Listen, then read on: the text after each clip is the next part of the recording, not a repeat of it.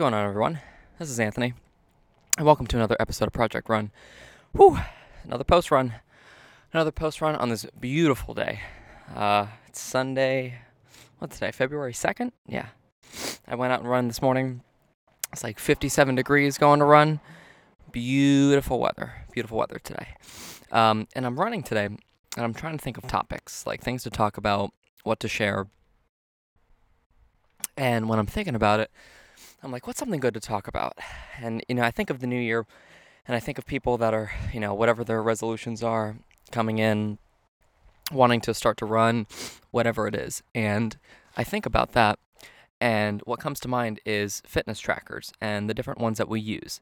So for me, for the longest time, I'd say probably even the start of me getting seriously into running about 3 years ago, Apple Watch. It's always been Apple Watch for me. And I've noticed through future iterations of the Apple Watch how much better the actual tracking has been. I know before, when I used to have like maybe one of the first generation watches, I would run, it would track it. I wouldn't bring my phone with me, but it didn't have the capabilities to use GPS. So whenever I thought I was running a long distance, and then when I went on a second run, either with my phone or when I got a new watch, I would notice that my distance wasn't as far as I thought. And that made me wonder how tracking works and how accurate each wearable device that you use. And there's so many on the market now. There's Apple Watch, there's Fitbit, there's Fossil, I think makes one, Garmin, all these different ones. And it got me thinking, and I wanted to kind of test that out. So I have one of the newest generation Apple Watches. I have a Series 5 watch, which is the newest watch that you can buy, right? And that's what I use to track my runs. I track all of my running through Nike Run Club. That's what I use to track every single run of mine. I then thought about trying something different, getting a different type of watch or wearable device to use. And kind of choosing which one, it was like, I don't know which one to choose. Funny enough, actually, through when I run, I listen to a lot of Joe Rogan. That's the podcast of choice that I listen to when I go on my runs. And one of the devices that he uses, and he started using a couple years ago when he does his Sober October with, all of his comedian friends, Bert Kreischer, Ari Shaffir, Tom Segura, they use something called a Whoop strap. And I was like really interested on what this device was and how people use it. So I bought one. Well, when I say buy one, you pay for a membership. So each month you actually have a membership fee, depending on how long you want to keep the strap for. So I opted to purchase one, and in purchasing one, I actually have had it now for about, I'd say closer to about 3 months. And I use this a lot when I'm tracking my workouts, when I do any like cardio work, like when I'm in the gym doing kickboxing, or if I do any sort of lifting. And it has GPS capabilities in it as well. And I bring my phone with me whenever I go run. So I use this, and I track my run one day, and I noticed that my distance that was tracked was different from my Whoop strap versus my Apple Watch.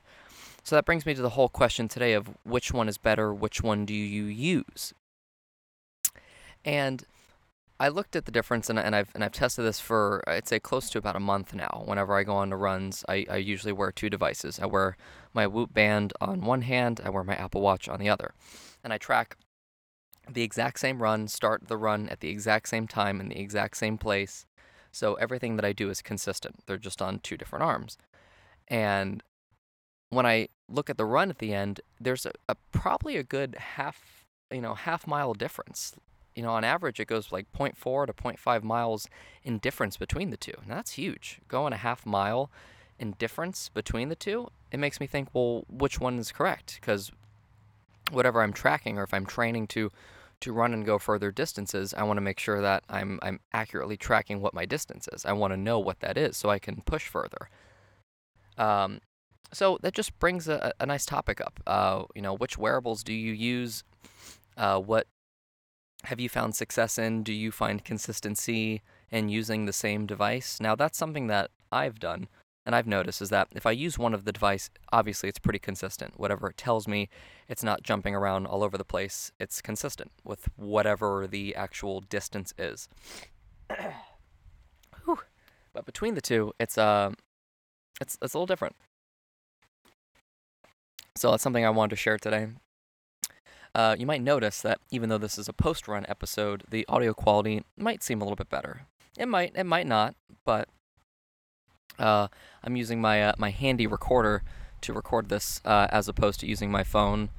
I feel like my phone sometimes, even though it's a little bit more convenient, I feel like the audio quality from this is better, and I find myself being more consistent when I put out episodes because it's much easier for me to talk right into this hand recorder and actually just transferring it right to Anchor than doing it right through my phone. Even though my phone is more convenient, this is still a better quality, so I'd rather opt for the better quality.